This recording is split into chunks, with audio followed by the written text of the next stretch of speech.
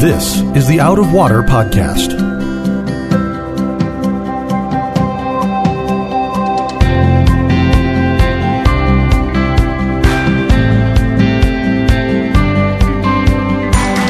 Out of Water is a production of Rio Vista Community Church in Fort Lauderdale, Florida. You can find it on iTunes, Google Play, or Spotify. We hope you'll subscribe and give us a good rating to help others find Out of Water. Hi folks, Mark Lautenschlager here in the studio again. You can read that here in the home office in front of my laptop, if you'd like. I'd like to set up this week's podcast episodes, yes, plural, by noting that Sam and I were once again socially distant over some number of miles.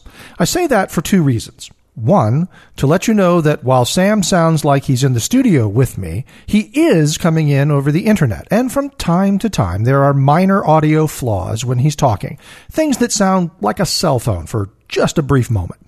There aren't many, but they're also not his fault. So let me absolve him of that. Blame the internet.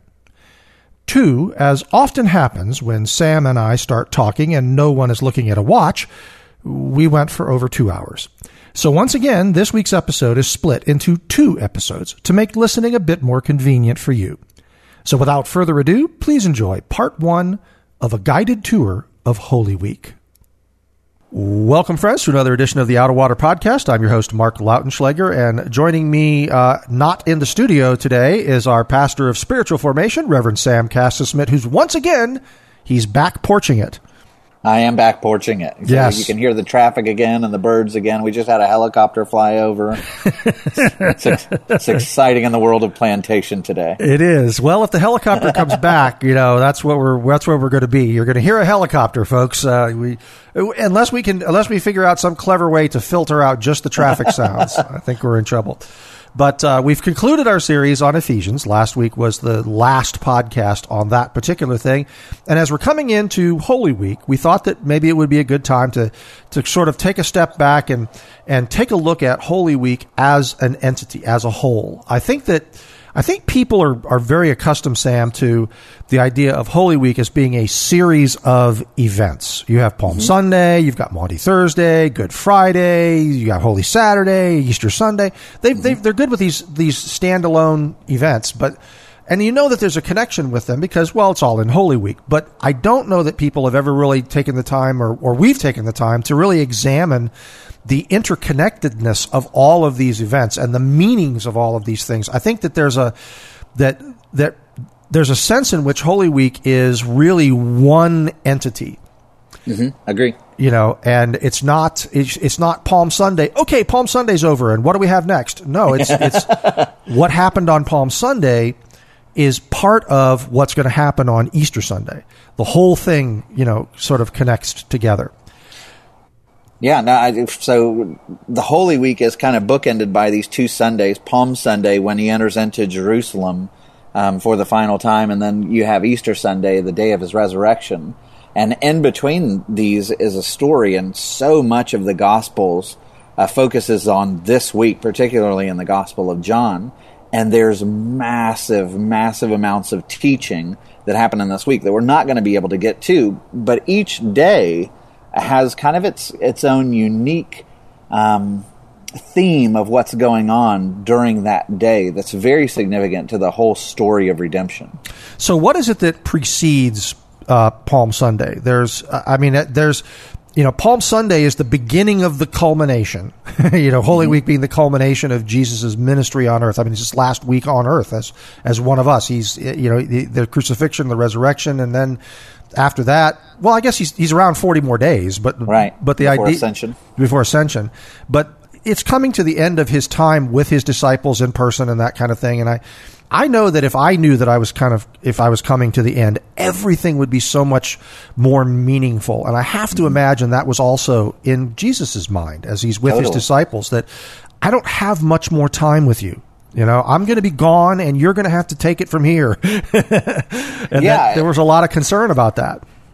So as you get closer to Holy Week, you've got all the religious leaders, and their animosity toward Jesus is no longer veiled. It's no longer hidden. So if you're reading the Gospel of John, for instance, after Jesus raises Lazarus from the dead in Bethany, which is just over the Mount of Olives from Jerusalem, it's a hop, skip, and a jump away.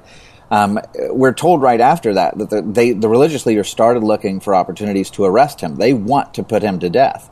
And so news, because it's so close to Jerusalem, when he raises Lazarus from the dead, all of Judea, all of Jerusalem just starts, the rumor mill and everything else is going, and everybody's looking for this Jesus. His fame inside Jerusalem is swelling. And we're told when he comes into Jerusalem on Palm Sunday, the religious leaders say the whole world has gone out to see this guy. And they're looking for an opportunity to arrest him. And even the apostles, when he talks about going back down south from Galilee, they're like, we don't want to go. Are you're going to get arrested. You're going to get killed. And Thomas stands alone saying, I'm ready. Let's go. So when he goes into Jerusalem, he knows he's a marked man from the beginning. And this is going to be coming toward the end. It would have been a nerve-wracking thing to come into the holy city. Was there a sense in which Lazarus, the resurrection of Lazarus, it seems like that put them over the top. It's like that his fame is just continuing to grow, and they really expected. At that time, and in the first century, there were a lot of alleged messiahs, were there not? I mean, there was a lot of people that were claiming to be the Messiah, and they were doing things that they were showing off, and then Jesus shows up and starts to really build a following. Yeah, totally. I mean, when you read the book of Acts and you get kind of privy to the conversation of the Sanhedrin, they're referring to past messiahs that have been put to death. And Gamaliel is talking about, these past messiahs. We put them to death and their movements went away.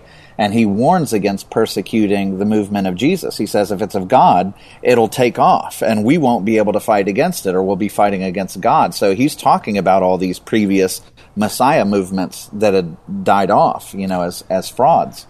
I wonder if there was a sense in which they were thinking, too, I mean, just trying to imagine now, trying to put myself in the mindset of being, one of these religious leaders back in the time, that killing the false Messiah or killing the so-called Messiah, that's my trump card. Put him to death. If I can't figure out anything else, put him to death.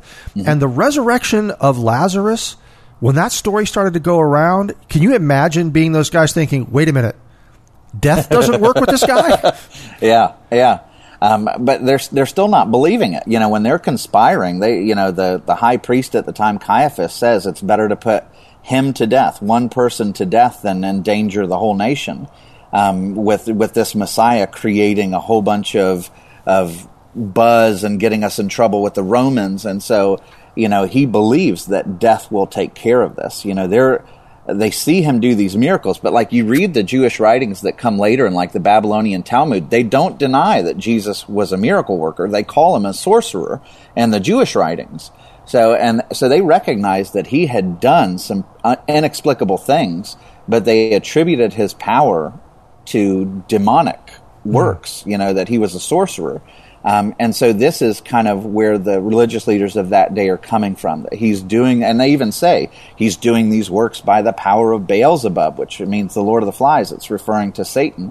In the Gospels it says that. So they're attributing his miraculous powers to something they can't explain, and so they assume it's blasphemous, evil, sacrilegious, and that's giving them the benefit of the doubt. That's the ones that aren't just merely interested in protecting their power, but those that really are concerned by this movement that's going.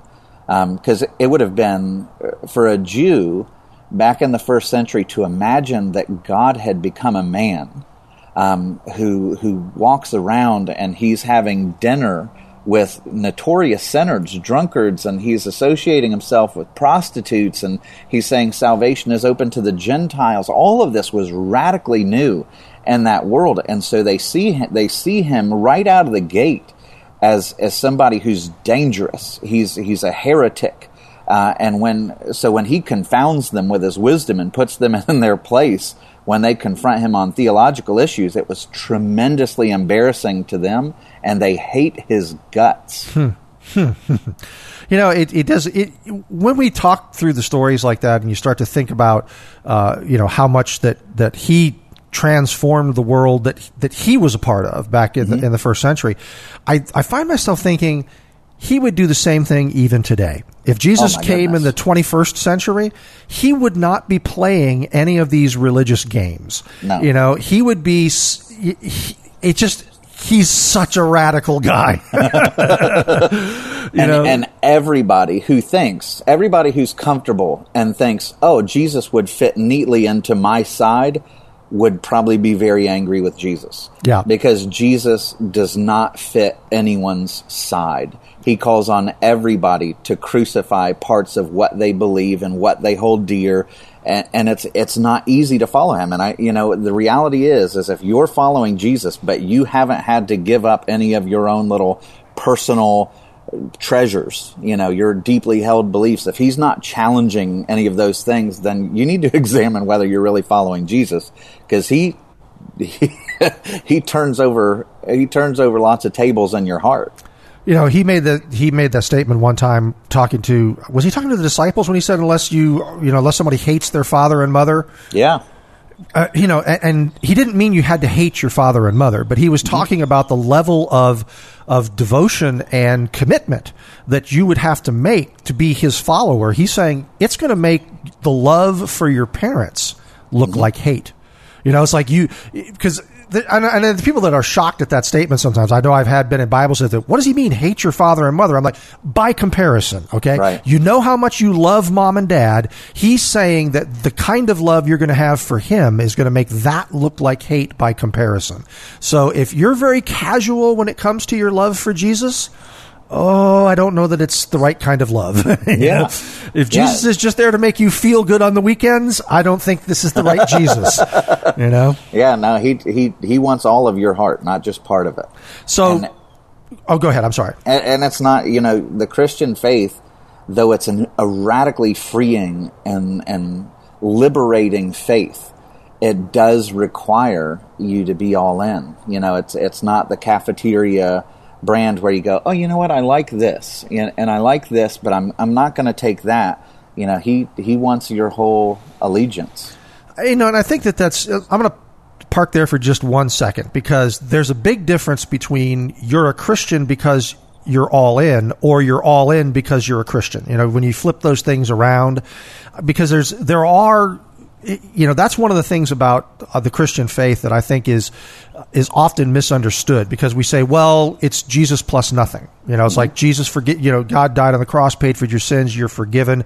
You come by faith. You don't have to, he's not asking you to clean up your life first and everything else.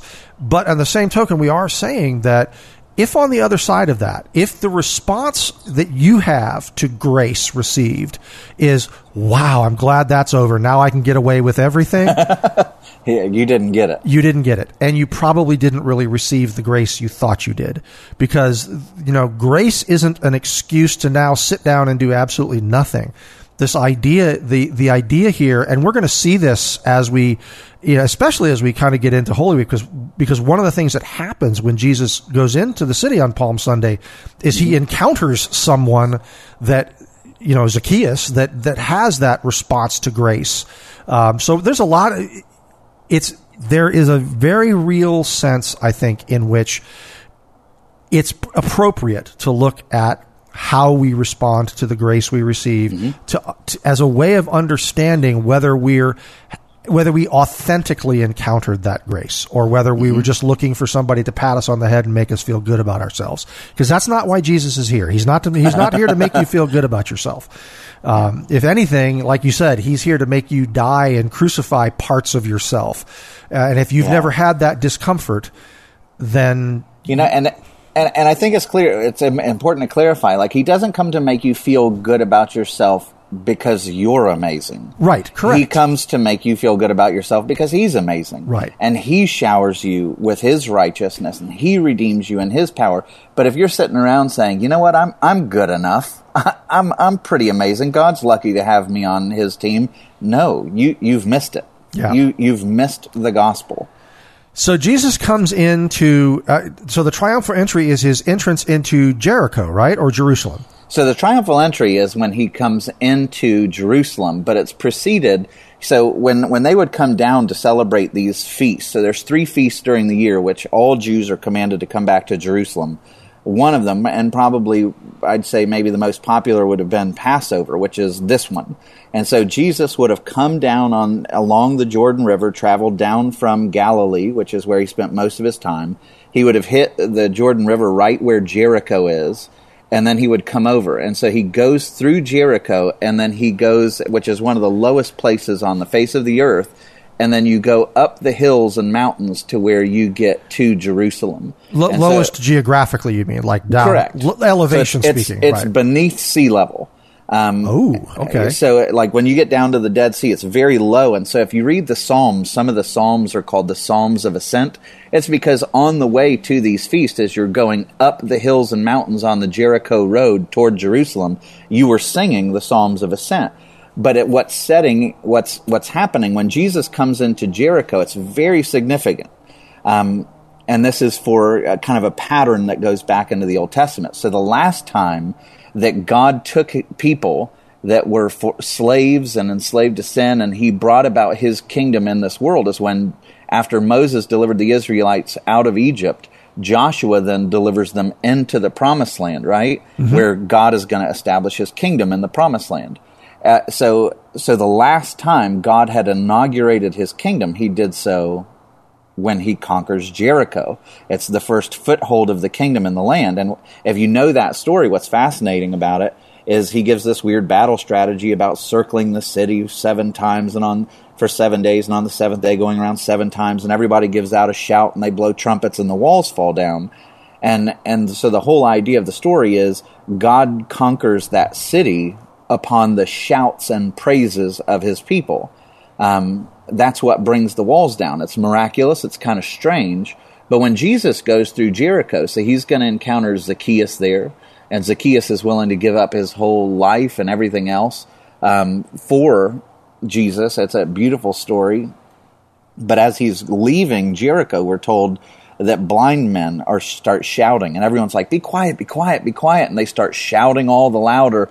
And everybody's, quiet, quiet, and they shout all the louder. And so it's making a big deal about volume. And these blind guys are yelling out, "Son of David, have mercy on us." That's a messianic title. So these blind guys get it, which is ironic, right? The blind see. and so they're crying out with really loud voices. And I think it's kind of cool that the same God who brought down Jericho because of the shouts of the people is now hearing these blind people shout outside the walls of Jericho. And what does he do? He stops in his tracks. And it's almost like you can imagine Jesus, who is the same God who delivered Jericho into the hands of his people, hears these people shouting outside the walls of Jericho, and he stops, and he goes and heals them. And I think what this is announcing is he is about to inaugurate and bring his kingdom into being.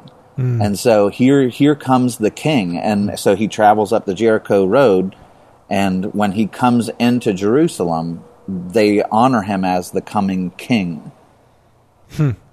It's interesting because the story of the blind man, that you were just referring to, Jesus stopped, and it says he commanded him to be brought to him, and when he came near, Jesus asked him, the blind man, he says, "What do you want me to do for you?" The blind man says, "Lord, let me recover my sight." And Jesus said to him, "Recover your sight. Your faith has made you well." And immediately he recovered his sight and followed him, glorifying God. And all the people, now these are the same people who were just telling the blind man, "Shut up, shut up, shut up, don't bother Jesus, don't make another," when they saw it, gave praise to God. It's like you have to imagine that moment. It's like Jesus is approaching, and there's this crowd that's gathered around to see him because he's famous. They're just wondering what Jesus is going to do. And he's approaching, and the crowd is talking. And then from the back, you hear this guy say, "What are you talking about? What's going on? What's going on?" And they say, "Well, Jesus is coming near." And he starts to shout. And what they're thinking is, "You're going to embarrass us now. Jesus isn't going to want to come around because you sound like a crazy man. Shut up, shut up, shut up. We don't want to disturb Jesus." And yet, what Jesus shows them is, no, I've come for you. I have come here for you. And I just think that it had to have been an amazing scene. The crowd would fall silent when he commands this guy brought forward. He has the conversation. He restores the guy's sight, and then the crowd erupts. I just imagine that scene. in my mind, and it must have been an amazing thing. And if you follow this pattern, the shouting begins here. People are just exuberant. Oh my goodness, is this the Messiah that we've waited for centuries?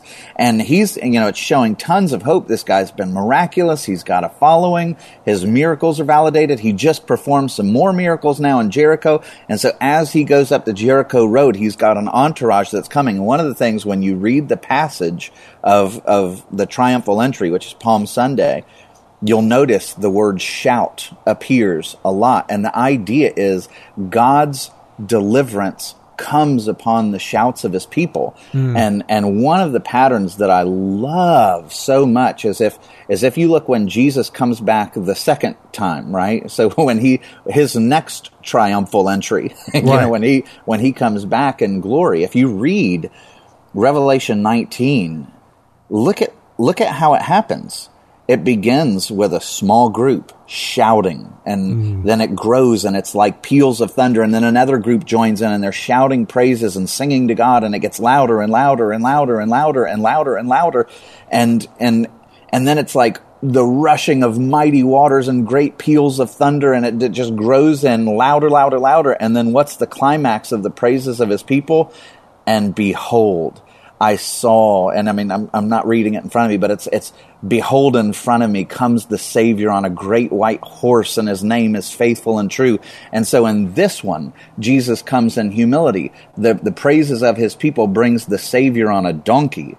The next time, the praises of his people and the praises of the saints in heaven and all the angels, those praises are going to be the precursor of him coming back in a great white horse. And that's going to be the final and great triumphal entry that brings about eternal kingdom of justice and peace.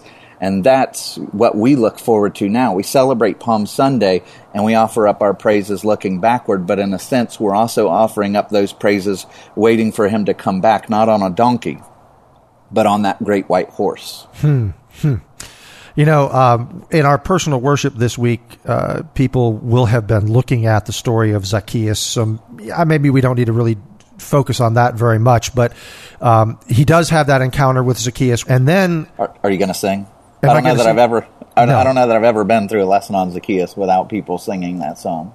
I've taught middle school and high school. I'm not going to sing, but I will acknowledge the fact that Zacchaeus is a wee little man. I will mention that. That's wee little man was he? Yeah, okay. All right, moving on. Moving on. We don't need to sing, but it's middle school teacher coming out. Yeah, okay. But then after he goes through Jericho, when he comes into Jerusalem, as you say, he's riding on a donkey. Now, what is the significance of Jesus riding that donkey? What does that call back to?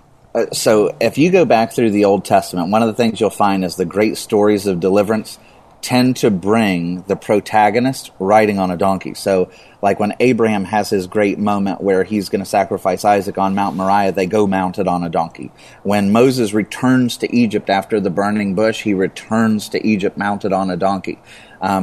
But even more than that, there's a stark difference between a king who comes mounted on a horse in this fallen world and a king that comes mounted on a donkey. And I'll give you two examples of how they differ.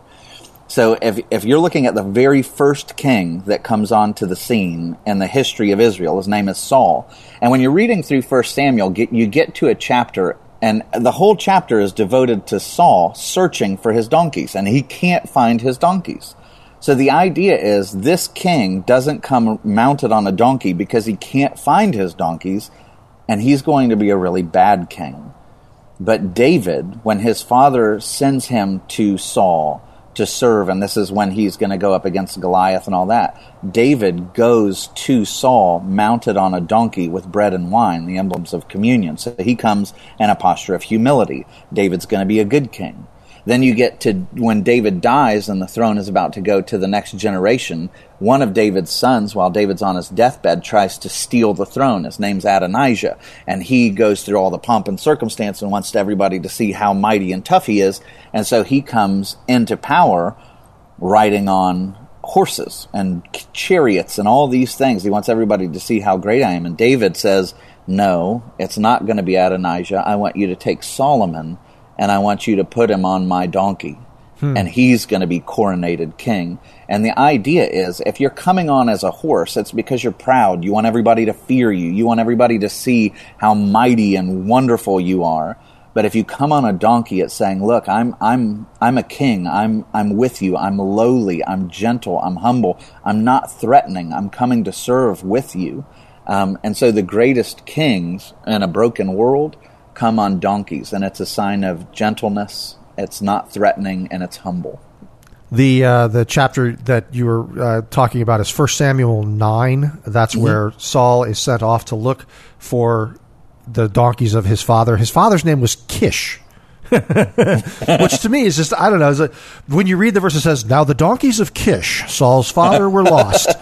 I'm like, that's just a funny thing to say, you know. But you get, like, you read that chapter and you're like, here we have the inauguration of a new king, and it gives us a whole chapter where he's running around looking for donkeys, and you're kind of like, who cares? Really, you're going to devote so much ink to looking for donkeys? But that's sending a very deliberate message. The good kings in a broken world come on donkeys. They relate to the lowly. And that's what Jesus is going to do. That is awesome. So Jesus rides into Jerusalem on a donkey, signifying that he's coming in humbly, that he's he's coming in to deliver rather than to conquer. It's awesome. That's cool. Now, what's the deal with the Mount of Olives? So one of the cool things, to add to the symbolism, right?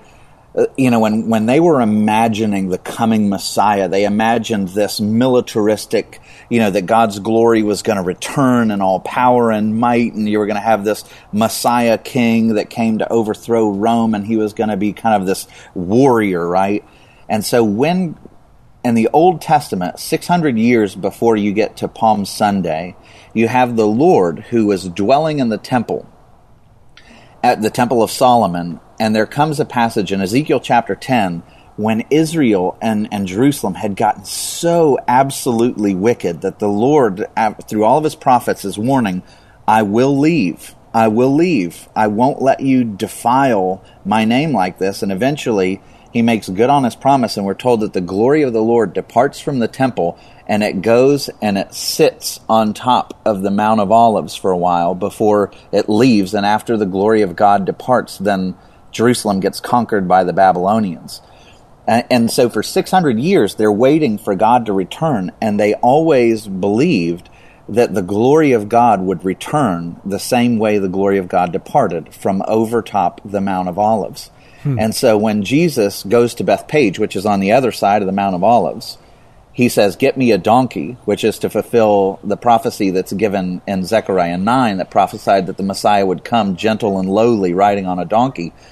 And so when Jesus comes and he hits the top of the Mount of Olives, it's not the glory of God as you would imagine, this flaming fire and cloud and frightening. And no, it's this gentle servant that now is above the Mount of Olives, which is every bit the glory of God in human flesh. And he's coming down to the city to return the glory of God. And where does he go? He's going to go to the temple, his house. And so it's saying God's glory is returning to his people. One of the things, just to maybe help the folks that aren't familiar with the Bible lands geography, haven't looked at the maps and so forth, the Mount of Olives is really just a really big hill. I mean, it's not like a mountain. Like when we say Mount of Olives, none of the mountains in Jerusalem are mountains as we think of. Right. It's a big hill. It's a good sized hill. I'd be really tired about 1/3 of the way up. So, but it's not a mountain. It's a mount. Right. It's a hill, and it was. Do you think there's any significance to the fact that the Mount of Olives was used as a burial site for the city? Sure. So the idea, so you know how the Jews believe that God is going to come back from the east? Well, the Mount of Olives is on the east side. So Jews who do not believe that Jesus was the Messiah are still waiting for the Lord to come back from the east. And so the whole Mount of Olives is covered with these burial boxes. They look like rocks from a distance, but they're actually burial boxes all over the slope of the tomb. And so the idea is when the Lord comes back, they want to be buried on the east side of Jerusalem because that's where the Lord is coming back. And we believe, that the writings about the second coming of Jesus have that same idea, as lightning flashes from the east to the west. So he comes from the east is the idea. God is going to return from the east. Huh.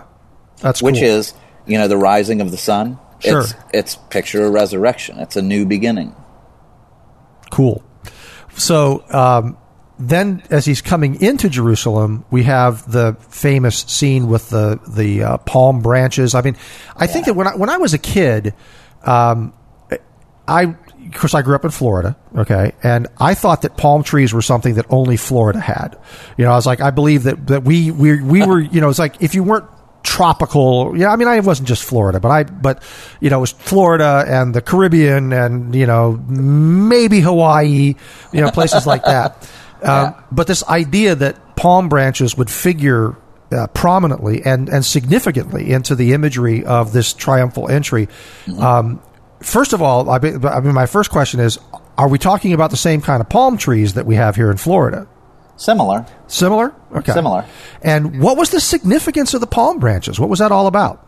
So if you going back to some of the most ancient literature that we have about palms, like when Solomon built the temple, they decorated all of the walls of the temple with images of cherubim angels, which were kind of like the angels that separated man from God. They were guardian kind of picture angels, and palm trees. So the temple was decorated with palm trees because throughout all of ancient history, the palm has been associated with victory and immortality.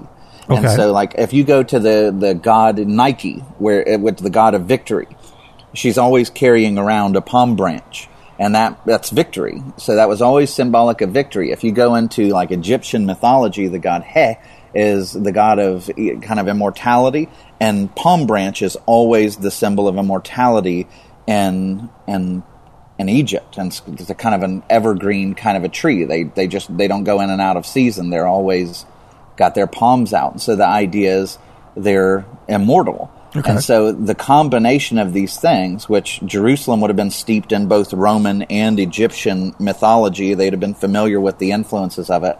When they're waving the palm branches, that's what they were commanded to do during certain feasts as a celebratory thing of Jewish feasts.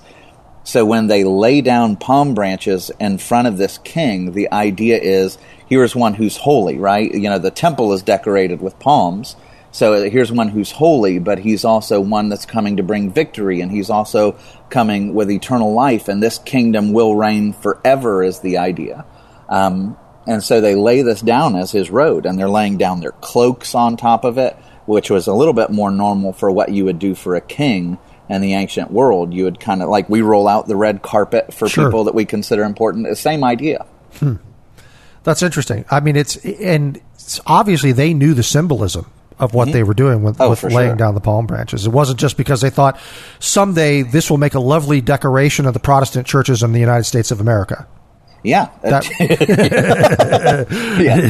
They weren't concerned with our decor. There was a lot of meaning to the palm branches, because I do think that there's. That for some people, they're like, Palm Sunday, that's the Sunday we decorate the church with palm branches. Well, yes. Yeah, and we make little crosses out of folded up palm leaves. Yes. Did you do that? Make crosses out of folded up palm leaves? Oh, yeah. Oh, yeah. Okay. Yeah, well, that's because that's just an easy craft to keep the Sunday school kids busy for a while. So one of the things that actually comes out of that's also in the liturgical calendar, we celebrate Ash Wednesday, to begin the liturgical season, and, 40 days goes by and then we land on Palm Sunday, or Easter, I'm sorry. But so those 40 days, what they do when you take the ashes and you put the little cross on your forehead with ashes, on Ash Wednesday, the idea is you're celebrating, or you're remembering, maybe not celebrating, your own mortality. And so when they apply the ashes to your forehead, they typically say, from dust you were taken, to dust you shall return. And they put the sign of a cross on your head. Mm-hmm. Well, those ashes actually come from the palms that were used for Palm Sunday and the services. They're burned, and their ashes then make the ashes that are applied the next year on Palm Sunday. And so the idea is you take this palm, which is supposed to be the symbol for immortality, right? Mm-hmm. And it's burned to ash. In other words, we were made to live forever, and yet we're still not living forever. we're still returning to the dust. And so when you put the symbol of the cross on your forehead, it's like, I remember that I am not immortal yet. I'm still mortal. I'm still returning to the dust. But my hope, the symbol of the cross, my hope is in the one who comes to bring eternal life, and I wait for him to raise me up. So that's the idea. It's taking the symbol of the palm, which is supposed to be immortality, reduced to ash because that's our current lot, and we put the cross on our forehead because we remember our hope that is coming to bring us eternal life. Now, you say that the feast that Jesus was coming to Jerusalem because this was the feast of Passover. Mm-hmm. How does unleavened bread? Yeah, the feast of the unleavened bread. How does how does that feast of Passover figure into the progression through the week? I mean, it's huge. There's connections there, right? Mm-hmm. So if you went back to, first century and you talked to somebody, in the days of Jesus, and you said, "Hey, what are you doing for Palm Sunday?" that have looked at you like, "What? There's no such thing as Palm Sunday." The reason it's true, it wasn't. The reason why the city is swelling is because on the Hebrew calendar it was called Nisan 10. Nisan was the name of their month. The 10th day of Nisan. Right. And so on the 10th day of Nisan is when you started preparing for Passover. And in the Torah, Moses' writings, when he gives the law of how you're to celebrate Passover, he says that everybody is to select their lamb. Remember, Passover is during the 10th plague when the Israelites are enslaved in Egypt. They're commanded to get a lamb, to make sure it's a 1-year-old male unblemished lamb. They're to keep it in their home for 4 days. And then after they kill the lamb, they eat the lamb. They're to take the blood and put it on the doorposts of their home. And then that night in the 10th plague, the spirit of death passed over the houses that had the blood on the doorposts. That's why it's called passed over. The spirit of death passed over their houses. Mm-hmm. But on Nisan 10 is the day that they were commanded to take the lamb into their home. And so it's no accident. Jesus, who's the Lamb of God, Paul calls him the Passover Lamb, that he comes into Jerusalem on the 10th of Nisan. It's like, here's the Lamb. He's shown up right on this day.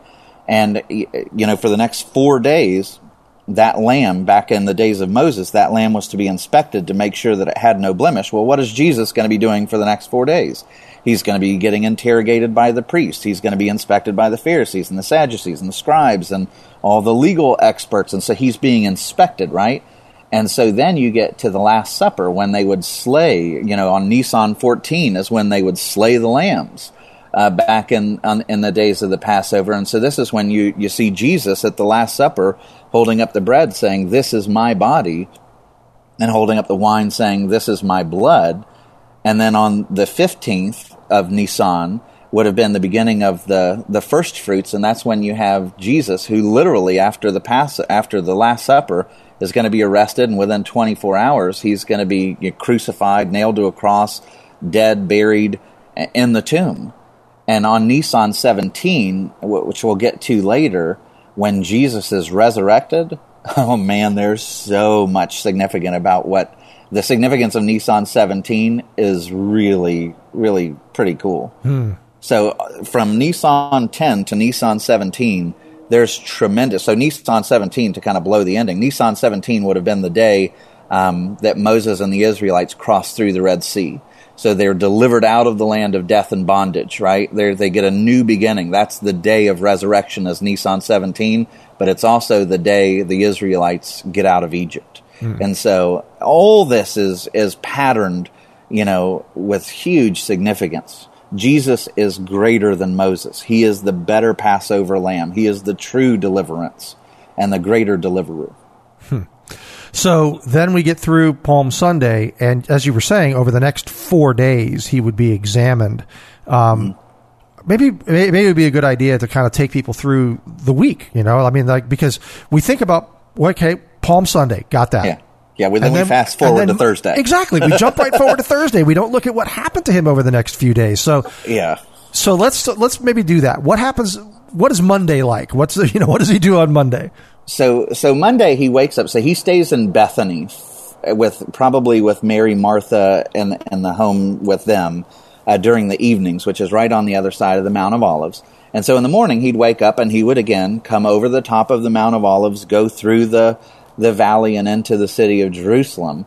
But on this morning, he wakes up and he's walking toward Jerusalem, and he sees this fig tree from a distance that has lots of leaves, right? And it looks really beautiful, and he says, oh man, I'm really hungry. But he gets closer to the fig tree, and he sees that though it's got all these leaves all over it, it's not bearing any fruit. And so he curses it and says, may you never bear fruit again. And it withers like almost immediately. And everybody's like, man, he's really hangry, you know.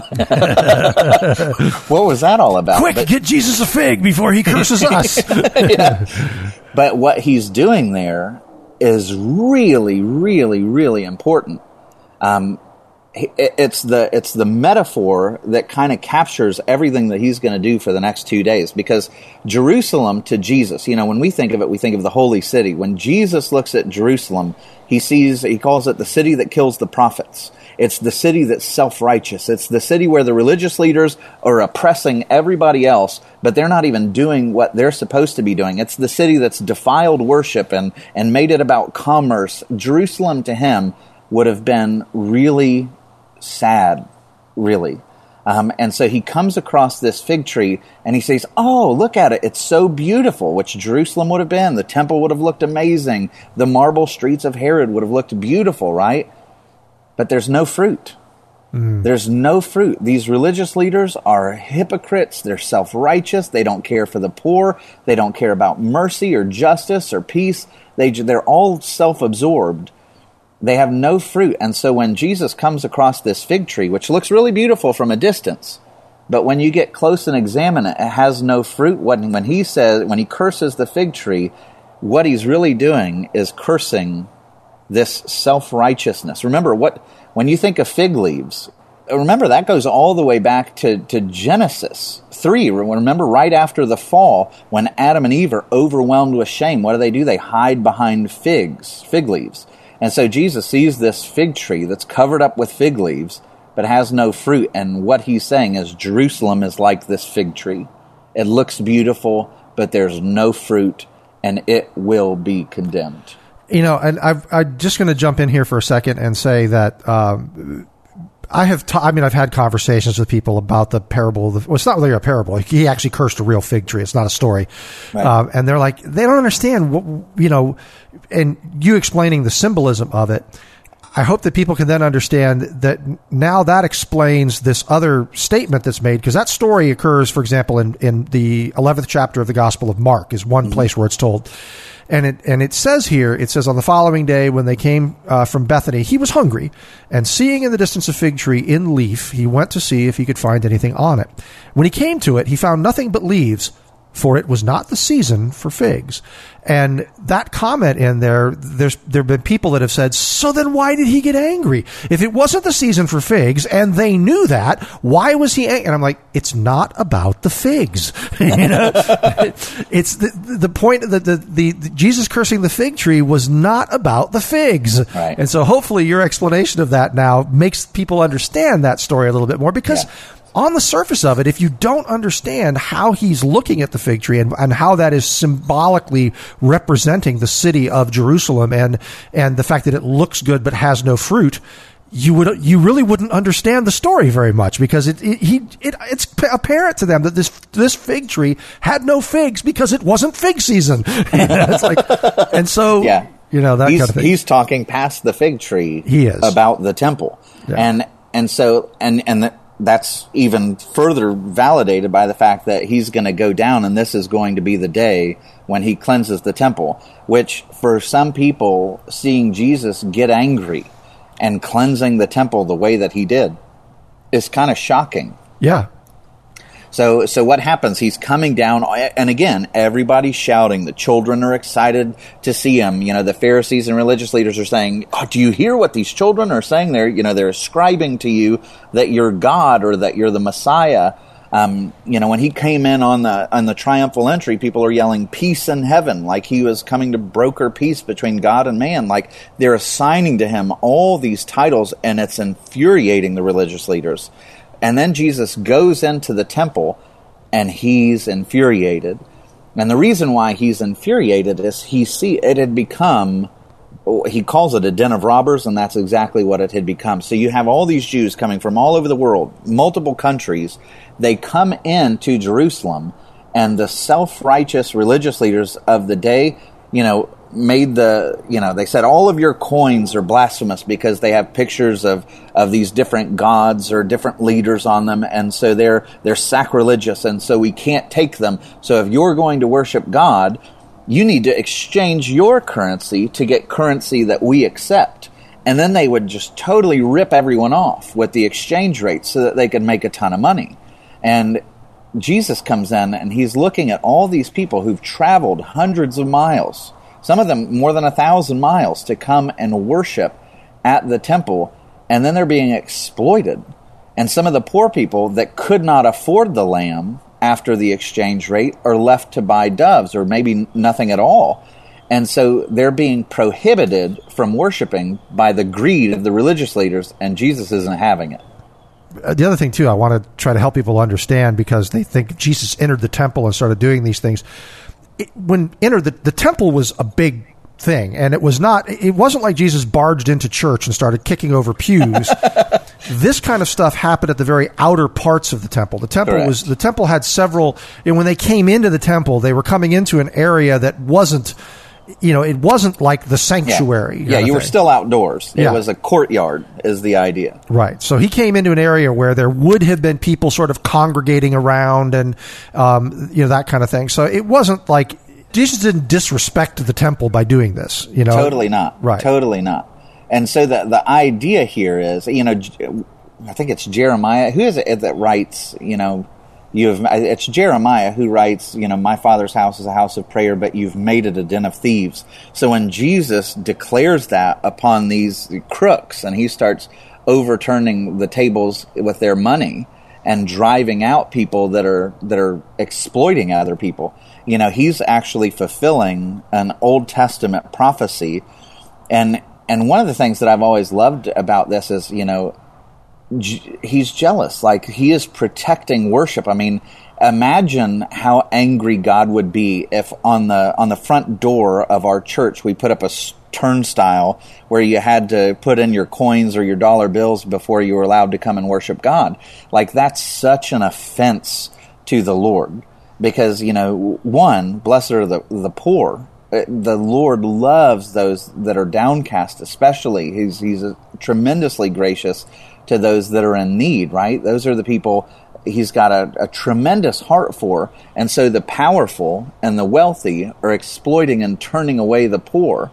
And this should be comforting when you see Jesus get angry about that. Mm-hmm. He looks after the poor. It infuriates him that anybody would be barred from coming and drawing near to worship him over money.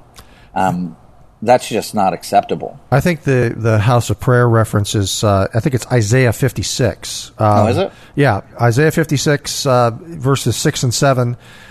He says, "And the foreigners who join themselves to the Lord, to minister to him, to love the name of the Lord, and be his servants, everyone who keeps the Sabbath and does not profane it, and holds fast my covenant, these I will bring to my holy mountain and make them joyful in my house of prayer.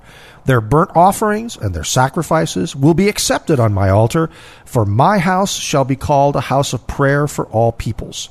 And, I think it's interesting because... So it's a combination, because it's actually, in addition to that, it's Jeremiah 7, where he puts the other side, because he's coming after his people, and he says in Jeremiah 7, verse 9 through 11... This is what he says. He says, "Will you steal and murder and commit adultery and perjury and burn incense to pagan gods and follow after all these other gods you haven't known, and then come and stand before me in this house which bears my name and say, 'We're safe to do all these detestable things'? Has this house which bears my name become a den of robbers to you?" Wow, that's cool. I mean, he does. So, it's what the house is supposed to be and what it became. It's like he connects them both together there. Yeah, that's cool. Yeah, Isaiah and Jeremiah. Cool. Yeah, so Jesus is taking on, the voice of God speaking through the prophets Jeremiah and Isaiah in the flesh here, saying, "I'm not going to tolerate this." And he's also reminding them that he knows the Old Testament better than they do. Yeah.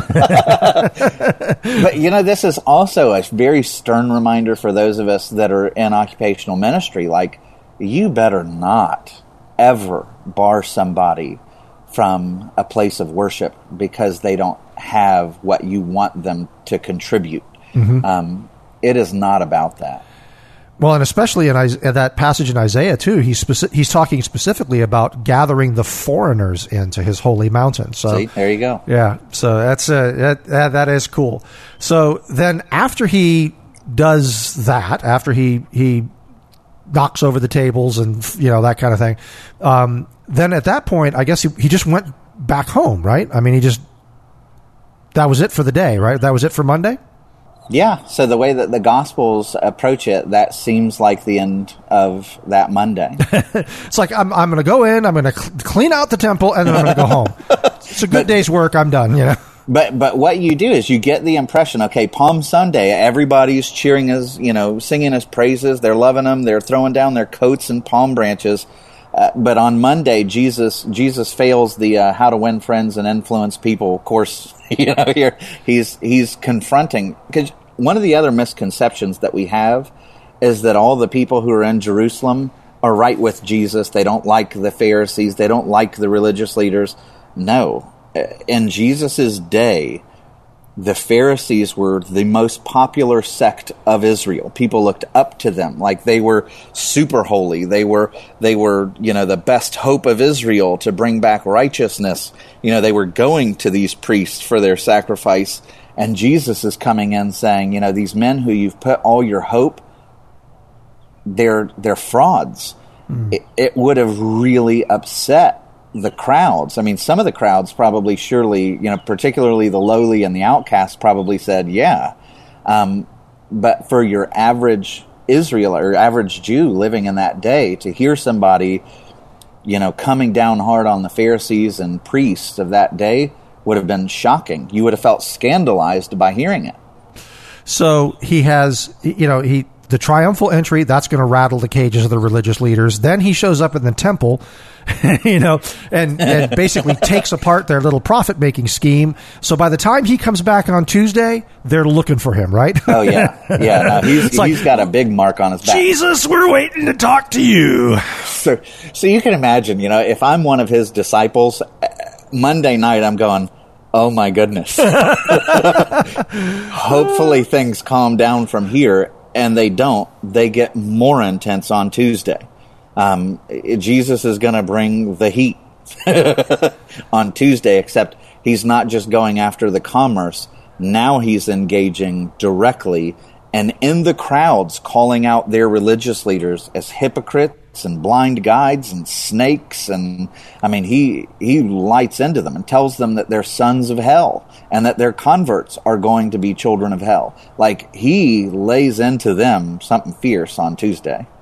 So he shows up at the temple, and they come out and they confront, which is another thing, by the way, that's interesting to me, because he does all this in the temple on Monday, turns over the tables, runs them all out, and says, look, this is not the way the temple is supposed to be. Then he goes home, and he comes right back the next morning to the same place, So, I mean, this whole day is going to be Jesus laying down these parables that are condemning the religious leaders.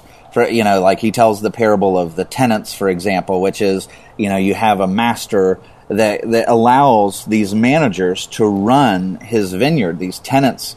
And when he sends people to collect, they kill all the people that he sends to collect. And he thinks, well, maybe if I send my son, maybe they'll respect my son. And you can see where Jesus is going. And they end up killing his son. So Jesus is predicting they're going to kill him. But he's making them say, this is you. You are these wicked tenants that were supposed to be offering up fruit to the Lord, but you're so wicked. You keep it all for yourselves. You're so nasty. Even if God sent you his son, you'd kill him. Mm-hmm. And he's laying down these parables that are just cutting right to their heart, or should have cut right to their heart. Before he actually gets into the parables, there's a story here at the end of Mark 11, which is has always been one of my favorite stories. It says, and they came again to Jerusalem as he was walking in the temple. The chief priests and the scribes and the elders came to him, which I imagine I just imagine, again, I'm imagining that scene. It's like, Jesus steps inside and the crowd begins to like, he's here, he came back, he came back. And everybody's expecting that he should be wildly intimidated. Sure. And he just walks in. And you can imagine them. I'm imagining them rushing out from wherever they were hanging out in the inner parts of the temple area there. And they're still putting their hats on and whatnot. And they're running out to confront Jesus, and they surround him. I sort of see this as like they rush up to him from all sides, and they said to him, "By what authority are you doing these things? Or who gave you this authority to do them?" And Jesus, this is so cool. Jesus said to them, "I will ask you one question. Answer me, and I will tell you by what authority I do these things." I wonder if at that moment they saw this coming. If they thought, uh-oh. Yeah. And he says, "Was the baptism of John from heaven or from man? Answer me." And it says, "And they discussed it with one another, saying, if we say from heaven, he will say, why then did you not believe him? But shall we say from man? They were afraid of the people, for they all held that John really was a prophet. So they answered Jesus, we don't know." He's such a master. And part of the reason John the Baptist had been telling everybody, behold the Lamb of God, Jesus is the one. I need to decrease. He needs to increase. So John the Baptist gave Jesus his endorsement, and John the Baptist is also wildly popular with the people. And so when Jesus throws this at these leaders, he knows they're trapped. Yes. They can't answer. And when they answer, we do not know, it says, "And Jesus said to them, neither will I tell you by what authority I do these things." It's just such a masterful story. Exactly. It's like, that's just one of those things that it's almost like a superhero character to this sense, but it's because he's absolutely not going to play. He's not playing to the crowd. He's not playing to the religious leaders. He's there. He's just this enormous self-possession. It must have been such an astonishing moment to witness if you'd been the crowd standing around. And so then he jumps into the parables. And that brings us to the admittedly abrupt end of part 1, but part 2 was posted at the same time, so go grab part 2 and I'll jump back in the middle of my own sentence and ask Sam about the parables Jesus told. I hope you enjoy it. We hope you enjoyed your time with us, and you will both subscribe to the podcast and listen regularly. You can find out more about Out of Water, catch up on past episodes, and access show notes at our website, riovistachurch.com/outofwater.